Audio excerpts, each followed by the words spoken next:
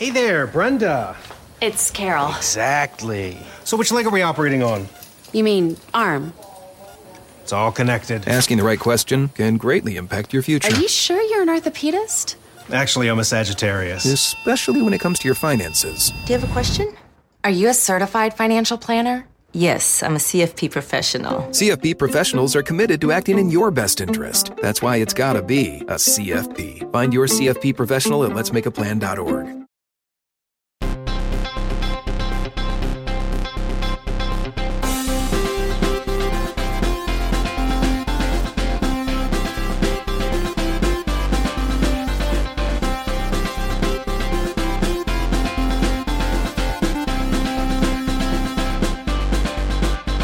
Welcome to Pod Save America. I'm John Favreau. I'm John Lovett. I'm Tommy Vitor. On today's show, Joe Biden gets pressure to negotiate with the debt-ceiling hostage takers. Donald Trump says he might skip the Republican primary debates. Ron DeSantis' gaffes overshadow his foreign trip. Republican supermajorities continue their attack on democracy. And I talked to Montana State Representative Zoe Zephyr about her Republican colleagues banning her from the House floor for speaking out against an anti-trans bill. Then we break down President Biden's best jokes at the White House Correspondents' Dinner. But first, fashion's biggest night is here. And just like every other year, John, Anna Wintour is sure to make this year's Met Gala unforgettable. What is going on? That's a fun pivot. What's happening? But did you know that before she was an editor-in-chief of Vogue, Anna Wintour ran the fashion section for a little-known porn magazine called Viva in the 1970s? Nice tie-in. We used a current event to pitch one of our shows, and we had a seamless segue. It's a really good series. Yeah, it's a great show. Crickett's latest limited series podcast called Stiffed is what we're talking about here. It's about the rise and fall of Viva, the erotic magazine for women that rocked the publishing world in 1973 New York City. With the team of feminist writers and editors behind it and Porn King publisher at the helm, were they always destined for failure? Usually I have a line here about full frontal male nudity, but it's not here today. Sorry. It's not here today, so... Find out now by listening to Stiffed, available for free on your favorite podcast platform. All right, let's get to the news. We are barreling towards a catastrophic default that the U.S. Treasury now says could come as early as June 1st. House Republicans just passed a garbage bill that has zero chance of passing Congress, even if Republicans controlled both houses. And now the president needs to figure out his next move. Axios reports that there's a divide between Senate and House Democrats over whether Biden should negotiate with McCarthy, with over 24 House members saying he should. Those are Democrats. Senate Democrats, on the other hand, will hold hearings this week to remind people that the House bill would force deep cuts to law enforcement, veterans, families, teachers, and kids, including taking health insurance away from 20 million Americans. Just before we started recording, it's reported that Biden has just called McCarthy, who's in the middle of an official trip to Israel, and asked to meet with him and the Big Four, so the leaders of the House, the Democratic and Republican leaders of the House and the Senate. What do you guys think? Should Biden negotiate? Is this meeting, does it count as a negotiation? Is it just a meeting about negotiation? What's the best strategy for Biden over these next, I was going to say next few months, but now it basically could just be in the next month? So first, it's funny, he's in Israel. It's like, but enough about this intractable dispute. Let's talk about Israel and Palestine. First of all, I find all this talk about will Biden negotiate, will Biden not negotiate. I understand why that's the way it's described, because actually, in fairness, everyone describes it that way, Democrats, Republicans, and the press. The reason it is described that way is because it's one of the lessons when in the past Democrats have agreed to negotiate over the debt ceiling. We feel like we got burned, rightly, because you're negotiating with people holding a gun to the head of the economy. So now Democrats take pride in saying we won't negotiate over this. The press report it that way. And then Republicans get to say, come on, negotiate with us, come to the table, which if you're not paying attention is, I think, a more reasonable seeming position. The reality is that everyone is negotiating. Saying you won't negotiate over the debt ceiling is a form of negotiation. You're just saying, in my negotiation over this issue, I will not move off of this line. This is not a term I'm willing to debate with you. And even Biden himself had said previously, correctly, I'm happy to talk to Kevin McCarthy, but we're just not going to talk about the debt ceiling as a pawn in this negotiation. Yeah. What do you think, Tommy? I mean, I think just first of all, I'm genuinely worried about a default. I think it's a real risk. I find it so odd that like financial markets aren't really pricing it in. Everyone's just kind of bumping along and think it's going to be fine. And I know Biden doesn't want a default. I believe McCarthy when he says he doesn't want a default either, but I don't think McCarthy's steering the ship. And that's why I think the negotiation about whether to have a meeting is so silly, because Kevin McCarthy is sort of papering over differences in his caucus with this proposal to cut $5 trillion in spending over 10 years or whatever it is. But they're not even specifying what cuts they would make. Biden's being asked to negotiate with a guy who's not really in charge of his caucus, who won't lay out what cuts he wants to make. Like, what are we doing here? I think that it was smart of Biden. I think the right move was what he just did, which is call McCarthy for a meeting. I think what he'll probably say is, I'm still not going to negotiate over the debt ceiling. I will negotiate over the budget. There is a budget process that's going to take place. We have to fund the government by the fall. I think the smart thing to do for everyone would be to punt the debt ceiling, do a temporary increase in the ceiling and punt it to past the government funding deadline. And then if you want to argue over the budget and shut down the government, no one wants a government shutdown, but it would be a lot less damaging than a catastrophic default that would basically destroy the global economy. Yeah, people should just... So, yes, people should understand. So there's two deadlines. Mm-hmm. One is sometime in June. It keeps moving around. Janet Yellen just doesn't know how much money she has in her checking. Mm-hmm. But she's trying to... We've all been there. So at some point in June, the government runs out of money, catastrophic default. September 30th, the current government funding runs out. And so by September 30th, they need to negotiate just a spending bill so that the government stays open so that there isn't a shutdown. And because the two sides are at a very clear, sort of there's no Venn diagram overlap between clean debt limit, won't negotiate, and no clean debt limit, must negotiate, the idea is you punt and you say, we will never negotiate over the debt limit, but we'll negotiate over government funding and the debt limit increase will be included as part of that. The challenge is one is in June and one is in September. These people are real deadline freaks. So they'd have to either get this done by June or more likely in good faith agree to an extension. But Kevin McCarthy, as you said, doesn't really have power over his caucus because the only reason he had trouble passing what would be a draconian and destructive spending bill is because for a lot of his caucus, even this didn't go far enough. And I think McCarthy, if it was in private meetings with Biden, could probably throw out there, hey, how about a short-term extension, or agree to a short-term extension, and then make most of his caucus swallow it. A lot of Republicans will vote against it, but if he does, Republicans and Democrats, I think that there's a good chance he doesn't lose his speakership just by going with a temporary extension to punt it past the government funding deadline. Yeah. And then Biden can say he didn't negotiate over the debt ceiling because he's doing it in the budget. McCarthy can say they still have the leverage over Democrats to extract concessions and cuts around the budget process, and then everybody wins and we don't all default. And I just think for the White House's purposes, if you can get past this silly debate about whether or not to have a meeting or a negotiation and get to the substance of what these cuts would mean, which is what Chuck Schumer wants to do, let's talk about means testing Medicare and what that would do to people in this country. Let's talk about the fact that McCarthy wants to repeal all the clean energy tax credits in the IRA, the big climate change bill that just passed. And they want to take away funding for the IRS that actually will make the government money in the long term, right? Which is why they've been very reluctant to include that, to really spell that out, because it hurts their deficit numbers. Yes. Because it actually would raise money by going after $200 rich people million, $200 billion over taxes. 10 years. Something. Yeah. Yeah, it takes it also just...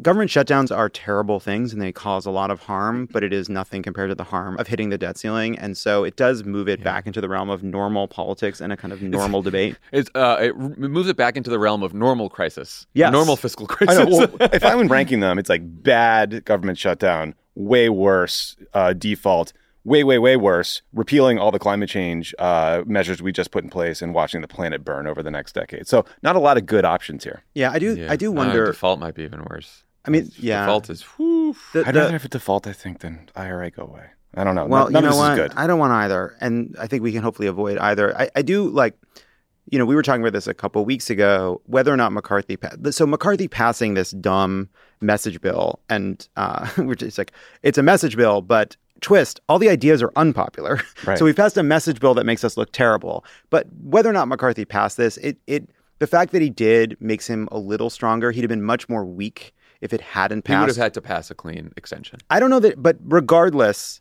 this was always ending in the same place. Whatever is going to pass both the House and the Senate, it will probably pass the House with more Democratic votes than Republican votes. So McCarthy has to be able to propose something on the House side that will not cost him his speakership, but will likely have a lot of Democrats behind it. And to me, like whether or not, you may get a clean extension, but there also might be some other fig leaf or some other thing he gets, something along the lines of what like the Freedom Caucus, the Problem Solvers Caucus is looking, some commission or control on spending or some reduction during the interim or some concession that just gets you out of this impasse McCarthy into the government funding. He took the biggest victory lap for passing one bill that I've ever seen, one of the most unpopular bills he could have passed. But anyway. I will say too, I think that if Joe Biden is going to go down the path of I'm definitely not negotiating over the debt ceiling, which I think is the right option, he should have in his back pocket a unilateral option, whether it's mint the coin, whether it's the 14th Amendment, whatever it is, like, because I think we will get closer. We're going to get much closer to default, I think, than we were in 2011 because I think that Democrats were actually willing to allow Barack Obama to offer some concessions around the debt ceiling in 2011 before we were all burned by it. I think the Democratic caucus at this point will not let Biden do this. Anyway, we'll see what happens. Everyone put your money in your mattresses. Yeah, exactly. One person who's been uncharacteristically quiet about the debt ceiling drama is Donald Trump, who made some news at a rally in New Hampshire when he announced that he's officially swapping Sleepy Joe for Crooked Joe. Big news. No. The real news was when he said he might skip the Republican primary debates altogether. Let's listen. But so these debates, Nixon and Reagan and Bush number one, others.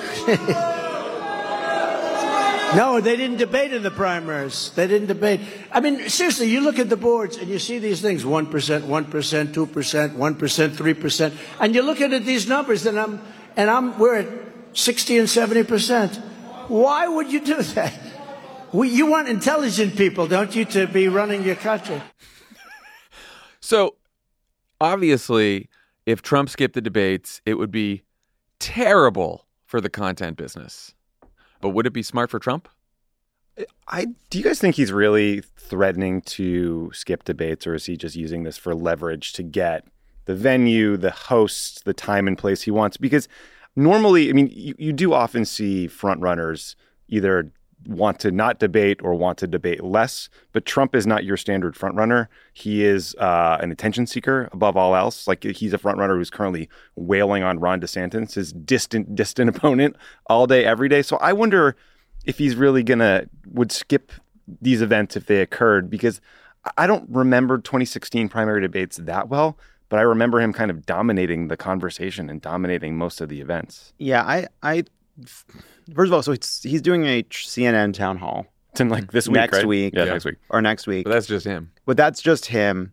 But a network he spends all day railing against or saying is terrible, but they come to him with a good opportunity, he's going to take it. I think it depends on where the polling is. If he's looking at polling where he's way up ahead, he might consider not going, but he also might see them do one that he's not a part of and worry that it's good for these guys that he's not there. He also believes he won every debate he's ever been a part of.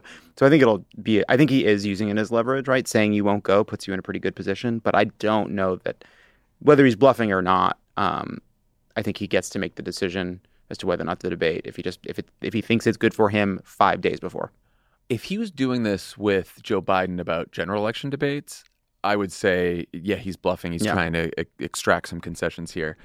I just wonder, I think there's very little risk for him in actually skipping these Republican primary debates because, a couple things. Who in the Republican Party and Republican media is actually going to criticize him for skipping the debates except for the other candidates running? And to the extent they do criticize him, how many Republican voters will actually hear it? This guy now he is an attention seeker, but he gets more attention than any of them. They're having trouble breaking through anyway.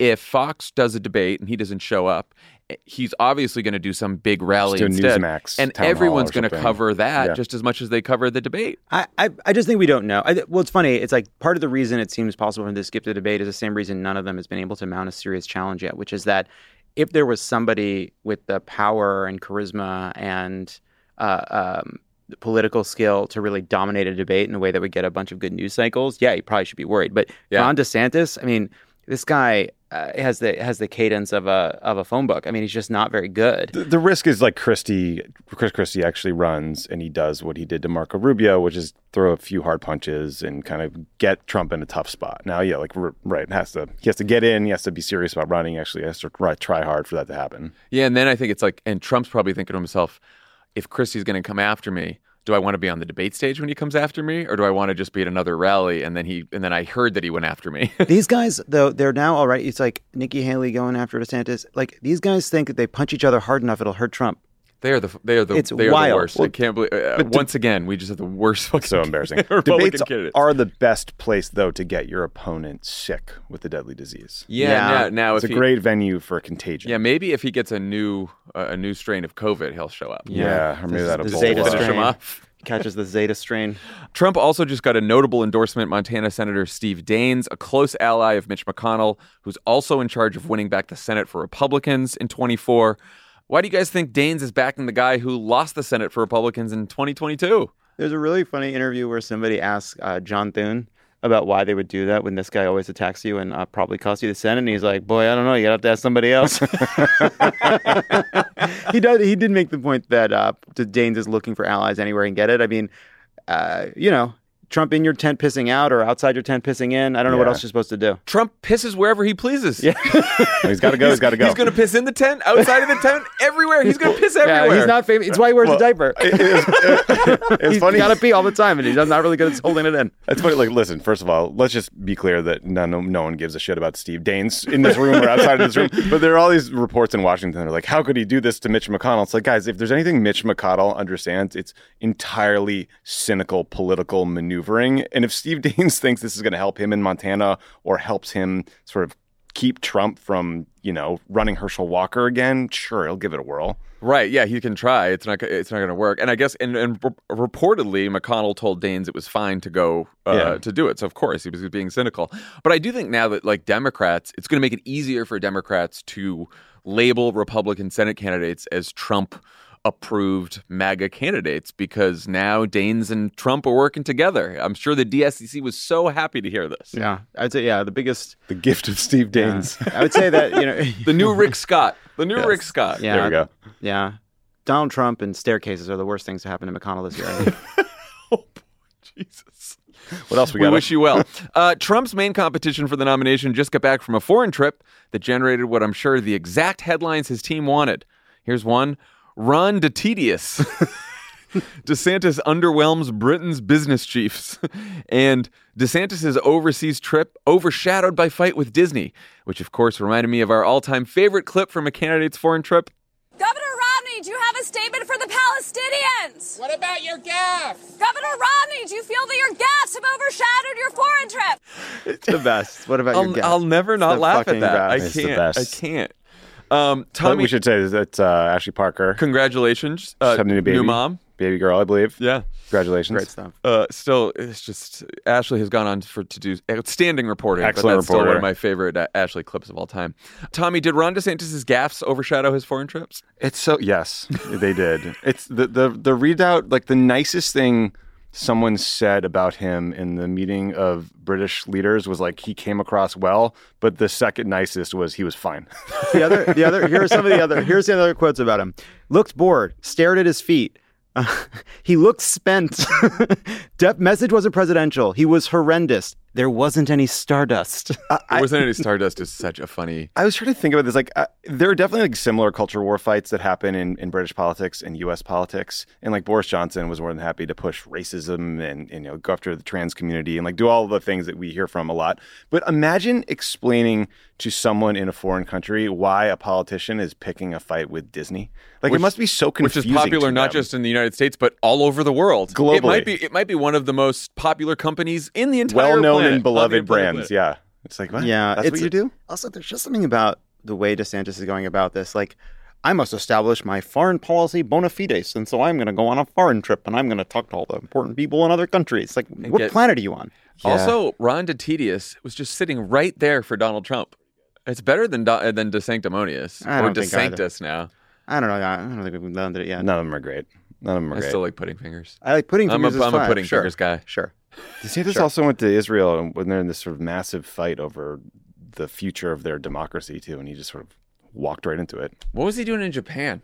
Dan Dan and I were trying to figure that out Thursday. He went to Japan, South Korea, the UK, and Israel. And I think in Japan, at least he got a head of state meeting. It's like it's historically, I think, conservative party there, and the U.S. conservatives have gotten along. I think the Asia swing is like hey, look how tough I can be on China and talk about defense spending. And then you go to the UK to, I don't know, stand in front of Big Ben and take a pretty picture. And then you go to Israel to make the evangelicals like you. None of it went perfectly. No, I would say not. His super PAC is also running a new 60-second quasi-announcement ad called Winner in the early states and nationally. Here's a clip. When the world lost its mind, when common sense suddenly became an uncommon virtue, Florida was a citadel of freedom for our fellow Americans. Our rights are not granted by the courtesy of the state, but are endowed by the hand of the Almighty. Florida is where woke goes to die. We insist on the restoration of time-tested constitutional principles so that government of, by, and for the people shall not perish from this earth. We will stand firm in the faith. We will be courageous. Here I stand. I'm not backing down. His voice is so annoying. And Annoying. I went to Disney World and they didn't clap. He's so shrill. Really Tommy, terrible. you just returned from the free state of Florida? I did. Did you find any woke there, or was it all dead? Well, you guys were... Just corpses of woke up on the side of the road. well, you... just Goofy's dead body.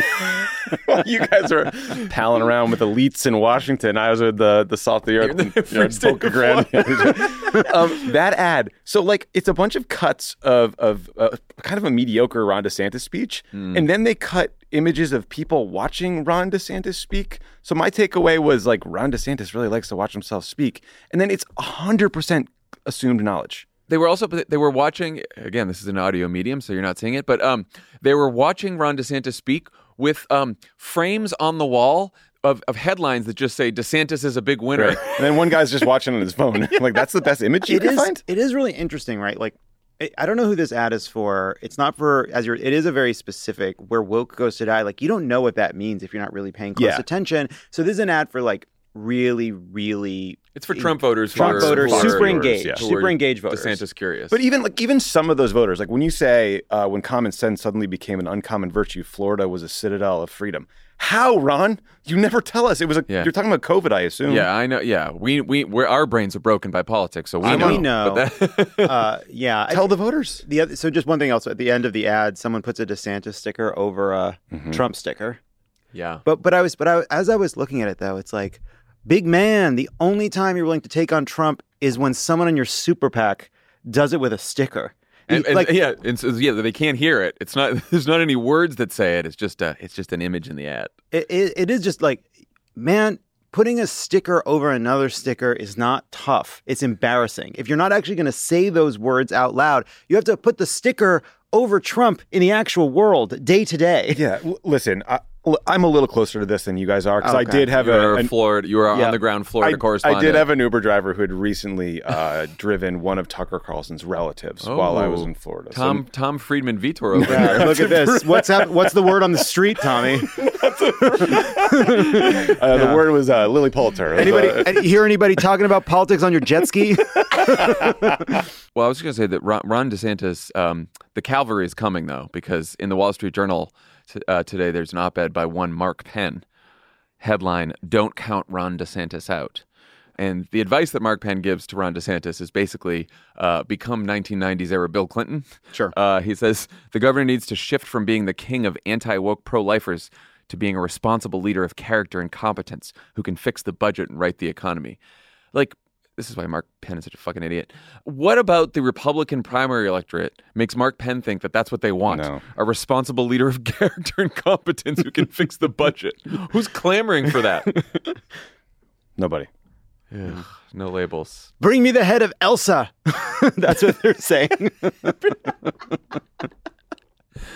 So Florida and other red states are apparently also places where democracy goes to die. In Missouri and Ohio, Republican supermajorities are trying to make it harder for voters to pass their own ballot measures and constitutional amendments to do things like protect abortion access, allow workers to unionize, undo gerrymandering, raise the minimum wage. In Iowa, Republicans are trying to take away the power of the only statewide Democrat left in office, Auditor Rob Sand, also known as Tommy Vitor's doppelganger. And in Montana, Republicans voted to block Representative Zoe Zephyr, the state's first openly transgender legislator, from entering the House chamber because she criticized a bill that would restrict gender-affirming health care. I'll be talking to Representative Zephyr in just a bit. Obviously, these are very red states, but do you guys think these moves could backfire for Republicans? Yeah. Yes. I think in the Ohio case, the question is, like, can you educate people enough about the fact that this is a measure to make it harder to pass a measure in the fall to protect abortion access in the state? Yeah, so just so people know, because we should help out if you can, especially if you're listening in Ohio. Grassroots activists in Ohio are trying to put a ballot measure on the ballot for 24 that would protect abortion access in Ohio. Republicans in the legislature are like, we're going to change the law so that the only way for a ballot measure to pass is, instead of having a majority pass it, you need 60% of voters to pass it, thinking that there's not 60% who want to protect abortion access, but there's probably somewhere between 50 and 60%.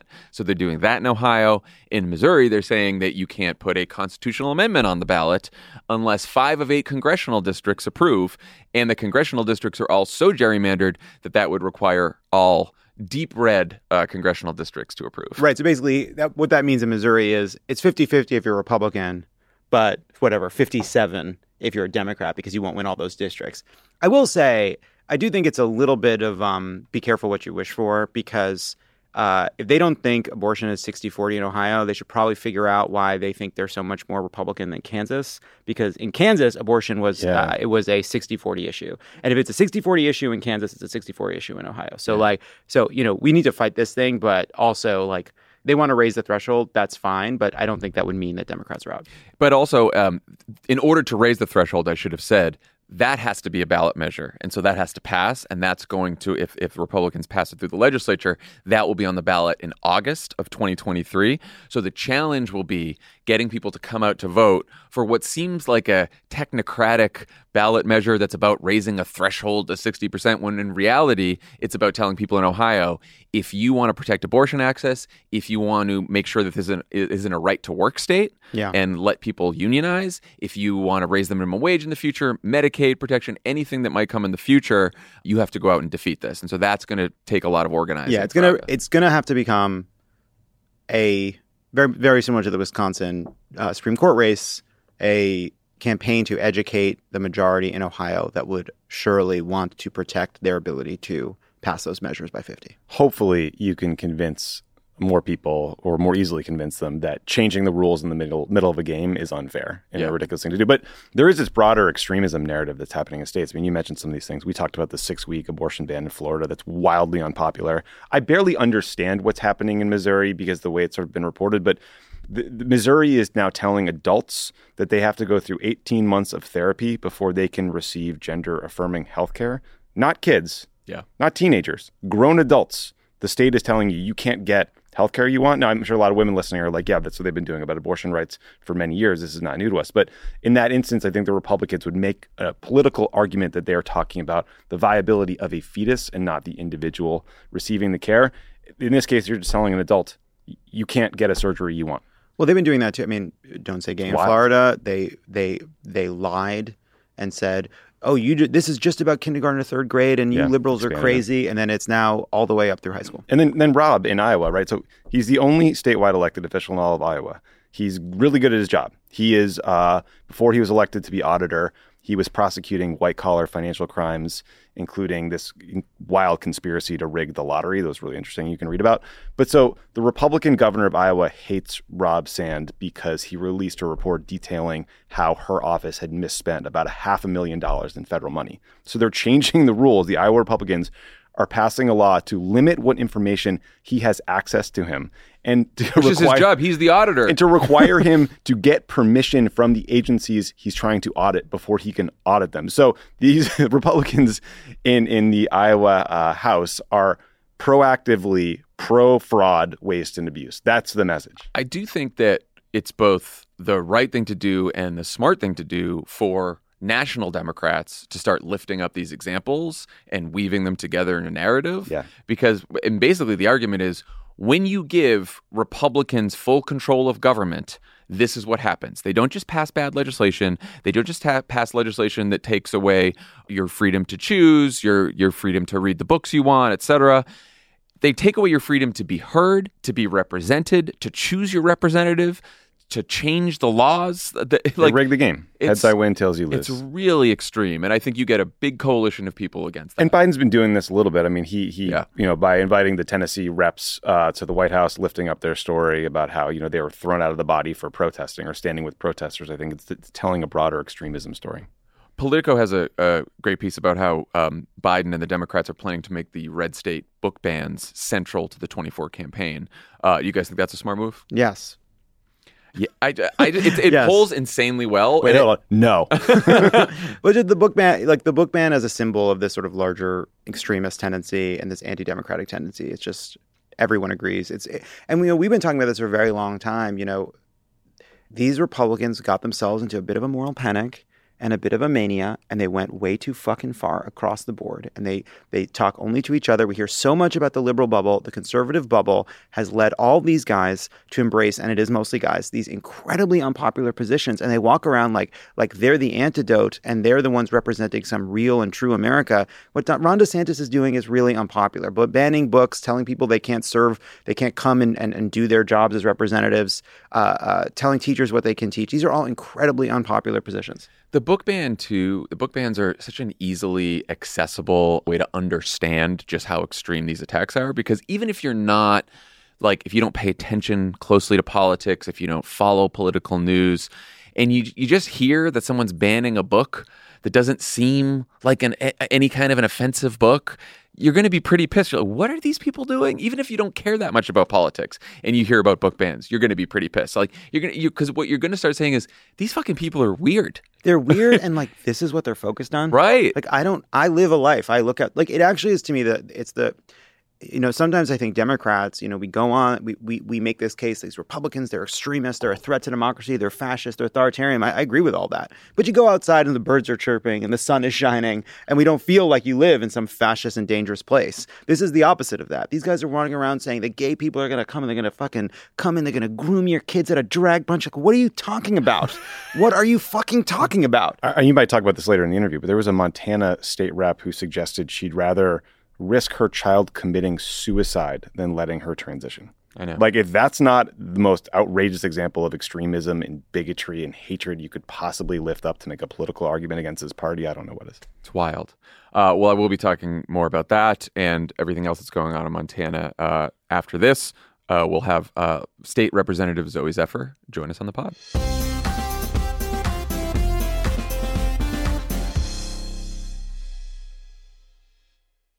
Swing into Seaside Golf in Ocean City, Maryland. Play like a pro at 17 championship courses designed by golf legends like Jack Nicklaus and Arthur Hills. Tee off on sweeping vistas at Eagles Landing. Savor the coastal views of Lighthouse Sound. Or see why Ocean City Golf Club is considered one of the Mid-Atlantic's finest fairways. Whether you're sneaking in a quick round on a family vacation or going all in on a golf getaway, fun is always in play at Ocean City, Maryland. Plan your trip at OCOcean.com. This show is sponsored by BetterHelp. How do you cope when there's something weighing on you or something you need to get off your chest? You know the best way to do it? Best way to cope is to talk about it. Not just cram it down, not do what generations of New Englanders have done, just stuff their feelings down, maybe cover it with a coat of booze. No. You got to talk to someone. You got to work it out, get it off your chest. And just by doing that, you will feel better. We all carry around different stressors, big and small. When we keep them bottled up, it can start to affect us negatively. Therapy is a safe space to get things off your chest and to figure out how to work through whatever's weighing you down. If you're thinking of starting therapy, give BetterHelp a try. It's entirely online, designed to be convenient, flexible, and suited to your schedule. Just fill out a brief questionnaire to get matched with a licensed therapist and switch therapists anytime for no additional charge. Get it off your chest with BetterHelp. Visit betterhelp.com/PSA. Go today to get 10% off your first month. That's BetterHelp, HELP.com/PSA.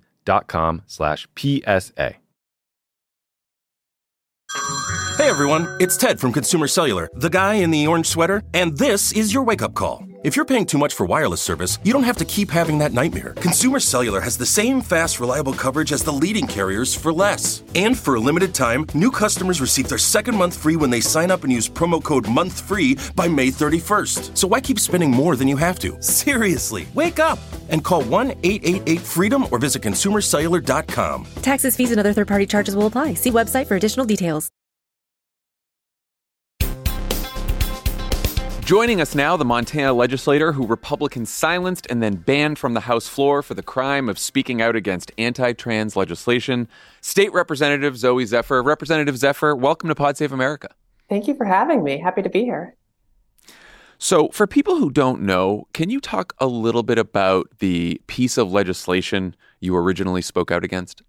Yeah, I was speaking out against the governor's amendments to Senate Bill 99, which is a bill banning gender-affirming care for trans youth in Montana.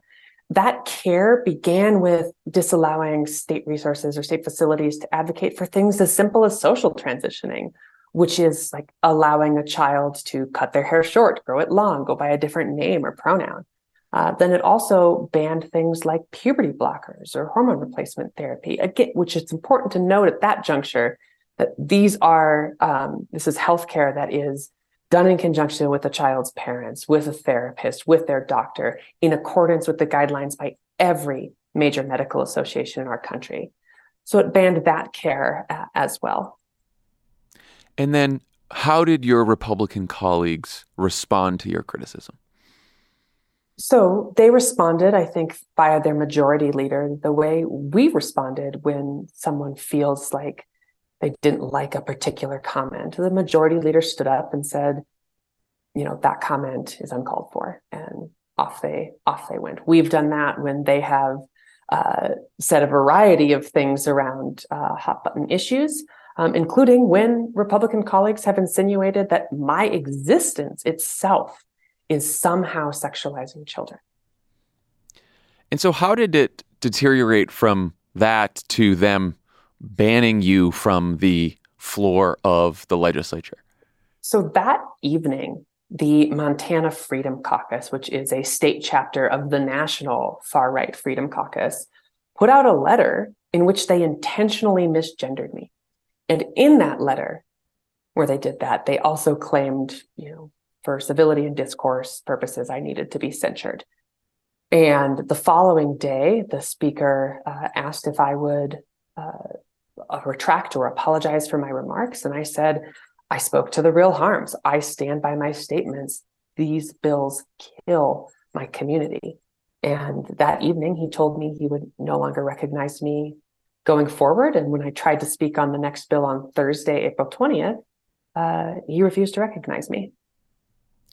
And so your comment was that bills like this have been shown to lead trans youth to take their own lives. And because you said that, they thought that it was right to ban you from the legislature. When we talk about legislation, it's important to acknowledge that legislation like this, anti-trans legislation that bans our art forms, bans our books, histories, allows people to be cruel to us in schools, or takes away our healthcare. They create conditions of daily life that make it incredibly difficult for trans people to have the joy and sort of meaning that comes when we're allowed to have access to those things. And so when I spoke to these harms, I was talking about not just the statistics, and we know that trans youth who access gender-affirming care have a 73% reduction in suicidality, but I was talking about real impacts. People in my life who I'd lost to suicide, Montanan families who had called me. There was one ER doctor who wrote us and said they saw a trans teen came in for a suicide attempt. And in their discussion with that trans teen, the teen kept saying, "My state doesn't want me." We heard examples of a trans teen who attempted to take her life while watching a hearing on one of these anti-trans pieces of legislation. And when I spoke, I was talking about those kinds of things, the real harm that this legislation brings to real Montanans. You decided today to file a lawsuit with the ACLU challenging your censure. How do you feel about your chances of winning? I think it's really clear that to target me for my speech and debate on the House floor is a violation of my First Amendment rights. But more importantly, when the speaker chose to no longer recognize me, what he was doing is also taking away the voice of the people who elected me. He was undercutting the very first principles of our democracy, which says we have the right to democratically elected representatives. We send them to go to their legislatures and their capitals to speak on our behalf. And so to me, I think, I feel like there's a good chance that the courts will recognize this for what it is, which is unconstitutional and, quite frankly, anti-democratic. I'm curious, what's been the reaction among not only your colleagues and your constituents, but people throughout the state of Montana? There has been, I think, two parts. One, a little bit of shock and frustration at that they would actually go as far as to undercut our democracy to silence someone who opposed their legislation. But I think people also see that the world turned its eyes to Montana in this moment and saw this move for what it was, saw it as an attack on democracy. And the vast amount of people who have recognized that, I am getting emails and text messages and DMs, not just from progressives, not just from centrists. I'm getting conservatives coming to me and saying, you know what, I typically disagree with you, or maybe I even would have voted for that bill, or, military vets, all saying, but listen, despite all that, I see this for the attack on our democracy that it is. Republicans have honed in on the trans community in part because they think these tactics will work on Americans who have less understanding of the trans community, perhaps. Do you think that Democratic leaders in general, both in Montana and around the country, have a strong enough message to counter that? Are they doing enough to fight that? I will always say that there is more that can be done in defense of the trans community until the day that we don't see any of these attacks on our community. So there's always more on that side of things that can be done.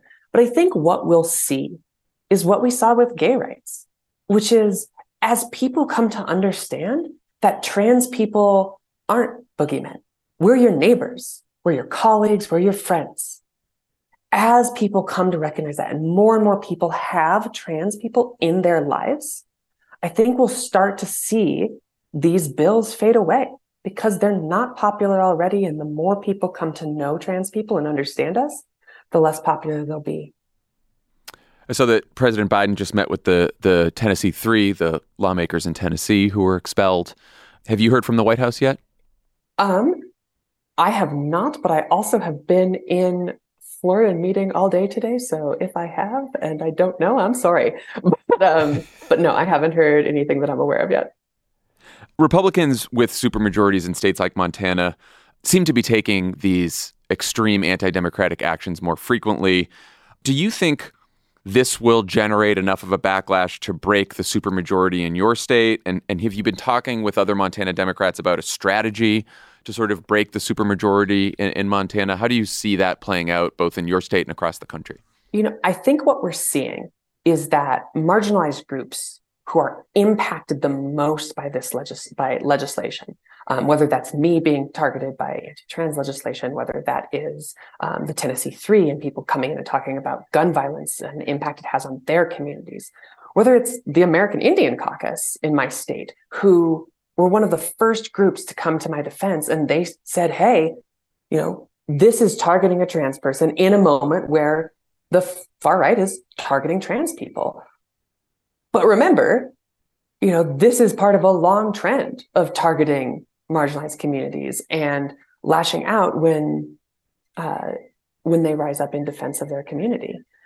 So people are starting to see that. And I think there is a path forward to move away from this kind of legislation. But it starts with people recognizing the attacks for what they are, that it's not just a policy disagreement. It's an example of what will the right throw away in order to achieve an ideological goal. And what we're seeing in Tennessee, in Nebraska, in Oklahoma, Representative Maury Turner, and here in Montana, is that they're willing to throw away first principles of our country. And that should be concerning to American citizens. And I think we'll see a shift because of that. What would you say to trans youth who are living in some of these deep red states and probably pretty scared right now? When Senate Bill 99 first came to the floor, I spoke to the camera, and the first thing I said was, please stay alive. And the reason I said that is because I know, I see the polling shifts. I go through the communities. I see the way in which acceptance for trans people is growing across this country. And I know that that will ultimately lead to these bills going away. I know that many of these bills will fail in courts. And so, for example, SB 99 in Montana, it goes into effect on October 1st. I am confident that it will go to court before that. And so what I tell trans youth is understand that, yes, there is cruelty here in this moment. And yes, it is very scary, but we will persevere and we will ultimately win in the end. And so have faith, keep your chin up, and stay alive. Representative Zephyr, thank you so much for joining. What you're doing is courageous, it's inspiring, and particularly so because I imagine these last weeks have not been easy for you personally, and for you to be speaking up not only for yourself but on behalf of your constituents and for trans youth everywhere is really admirable, and we're lucky that you're doing that work. So thank you. Thank you so much. It's easy to stand tall when you're on the right side of history.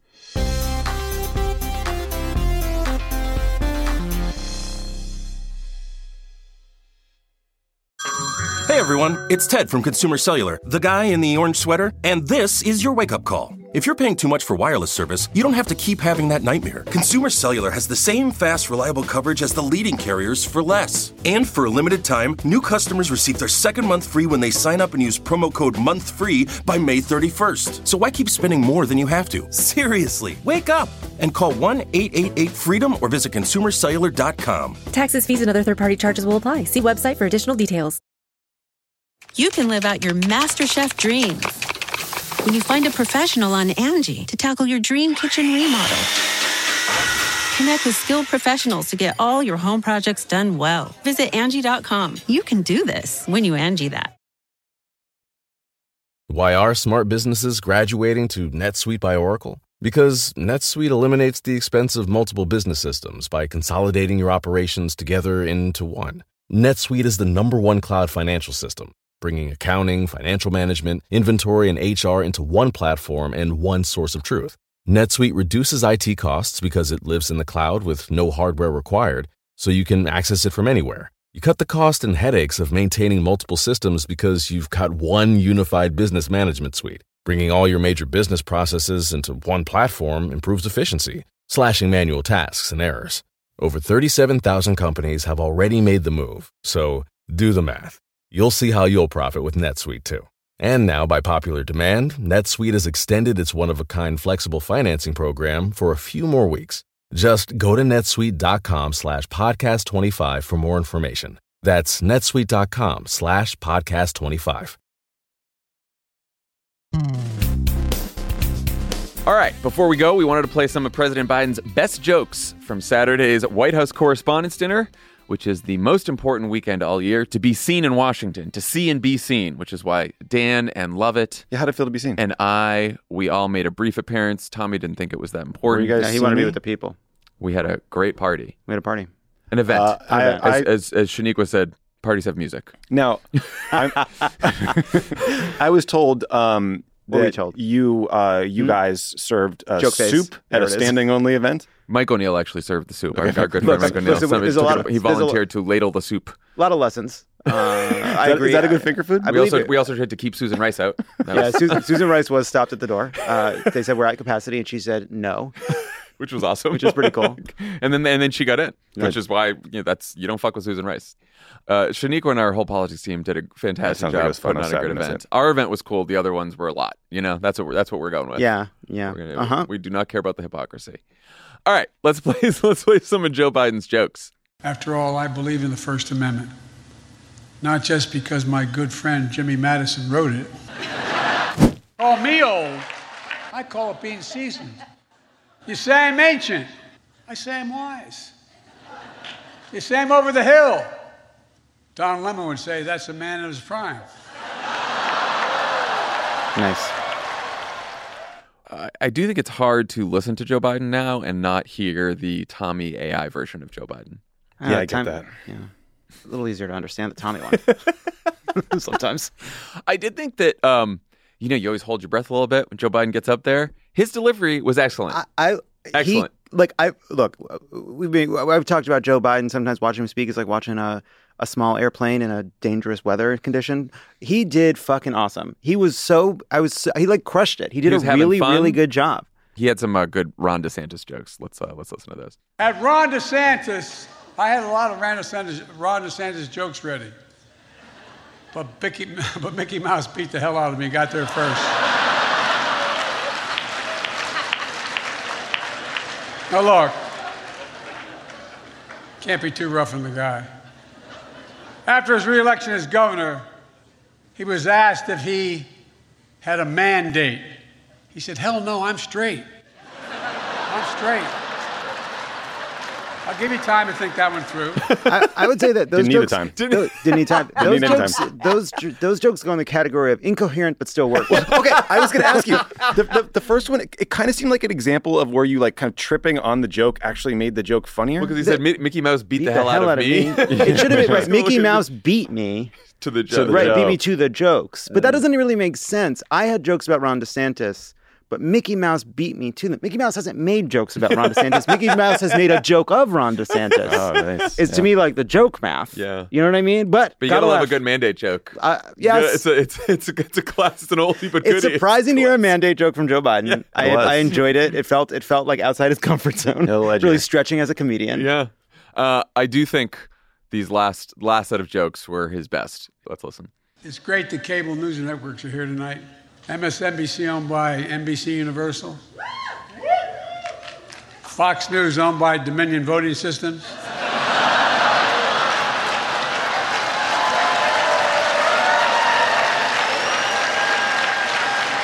Last year, your favorite Fox News reporters were able to attend because they were fully vaccinated and boosted. This year, with that $787 million settlement, they're here because they couldn't say no to a free meal.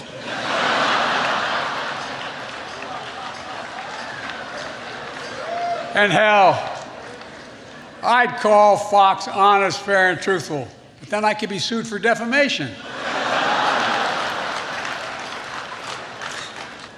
It ain't nothing compared to what they do to me.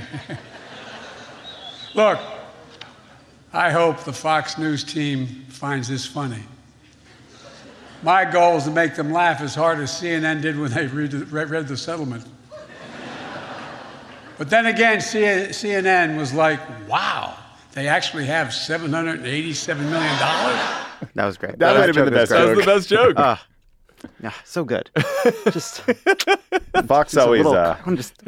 You should get in there. I'm gonna get in there a little bit.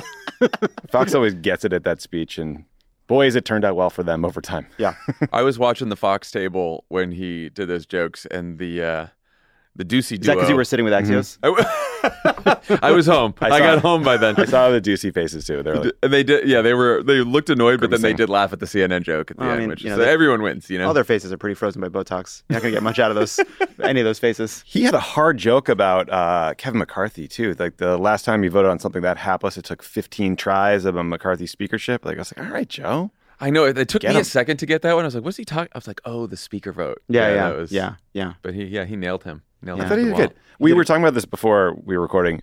Joe Biden has changed the setup so it's sort of a longer, serious section, tighter set of jokes, and then you close again with more serious.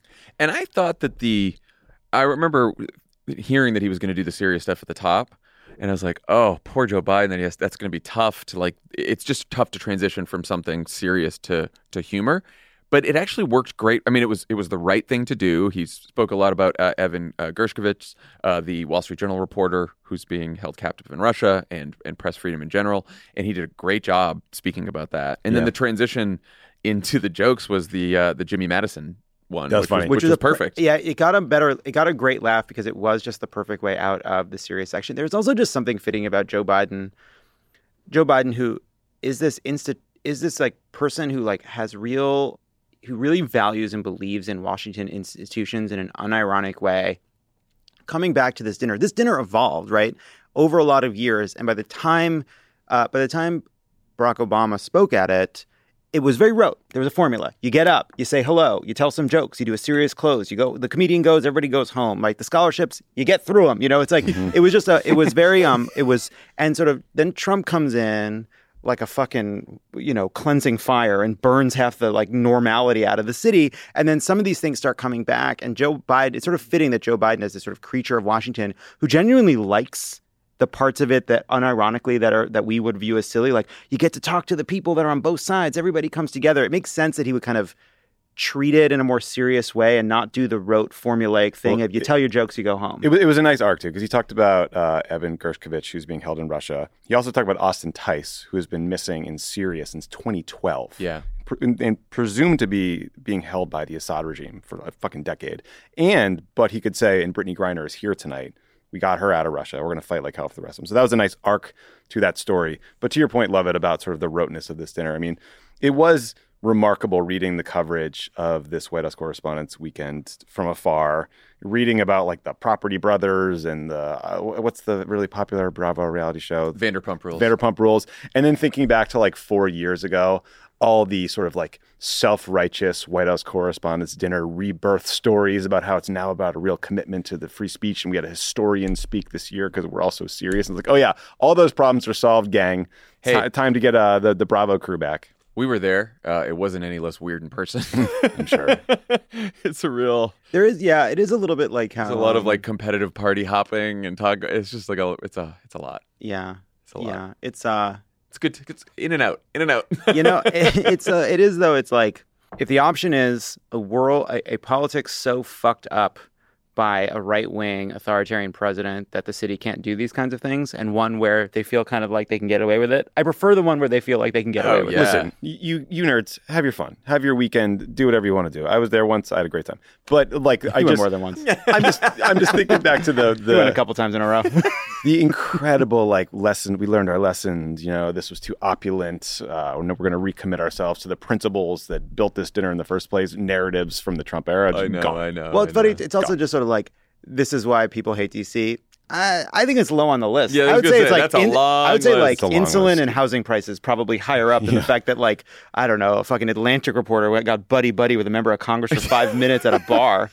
I get that people are rightly kind of uncomfortable with the fact that there are people that when the camera's off treat this like a game. When the cameras are on, they act like they're enemies. Like I don't love that, but also like the stakes here are not as high as some people would claim. Yeah. And we will, I'll see you all hopefully at the Cricket Party next year. I mean, if you can snag an invite, it's a hot ticket. I got to make sure I don't have a wedding overlap. Yeah, don't be in Florida. I don't know. I think something about Tommy not being there really gave it a good feeling. You guys have the best time when I'm not around. Wisconsin, it's DC. Where else have I been left out? I don't know. One more's a trend. It's a trend piece. You better clear your schedule. We missed you, Tommy. You were missed. Sure. People asked a lot about you. They some did. People asked, they did. A lot of people. A lot of Tommy. We're not going to say it. We're not going to say it. Tommy? But there was one person who was really interested in seeing Tommy. Really interested. All right. Thanks to Representative Zoe Zephyr for joining us today. Everyone, have a great day, and we'll talk to you Thursday. Pod Save America is a Crooked Media production. The executive producer is Michael Martinez. Our senior producer is Andy Gardner-Bernstein. Our producers are Haley Muse and Olivia Martinez. It's mixed and edited by Andrew Chadwick. Kyle Seglin and Charlotte Landis sound engineered the show. Thanks to Hallie Kiefer, Ari Schwartz, Sandy Gerard, Andy Taft, and Justine Howe for production support. And to our digital team, Elijah Cohn, Phoebe Bradford, Milo Kim, and Amelia Montu. Our episodes are uploaded as videos at youtube.com/podsaveamerica.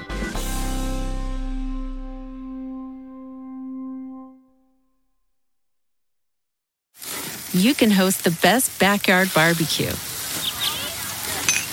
When you find a professional on Angie to make your backyard the best around. Connect with skilled professionals to get all your home projects done well. Inside to outside, repairs to renovations. Get started on the Angie app or visit Angie.com today.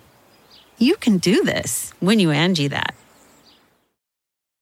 Why are smart businesses graduating to NetSuite by Oracle? Because NetSuite eliminates the expense of multiple business systems by consolidating your operations together into one. NetSuite is the #1 cloud financial system, bringing accounting, financial management, inventory, and HR into one platform and one source of truth.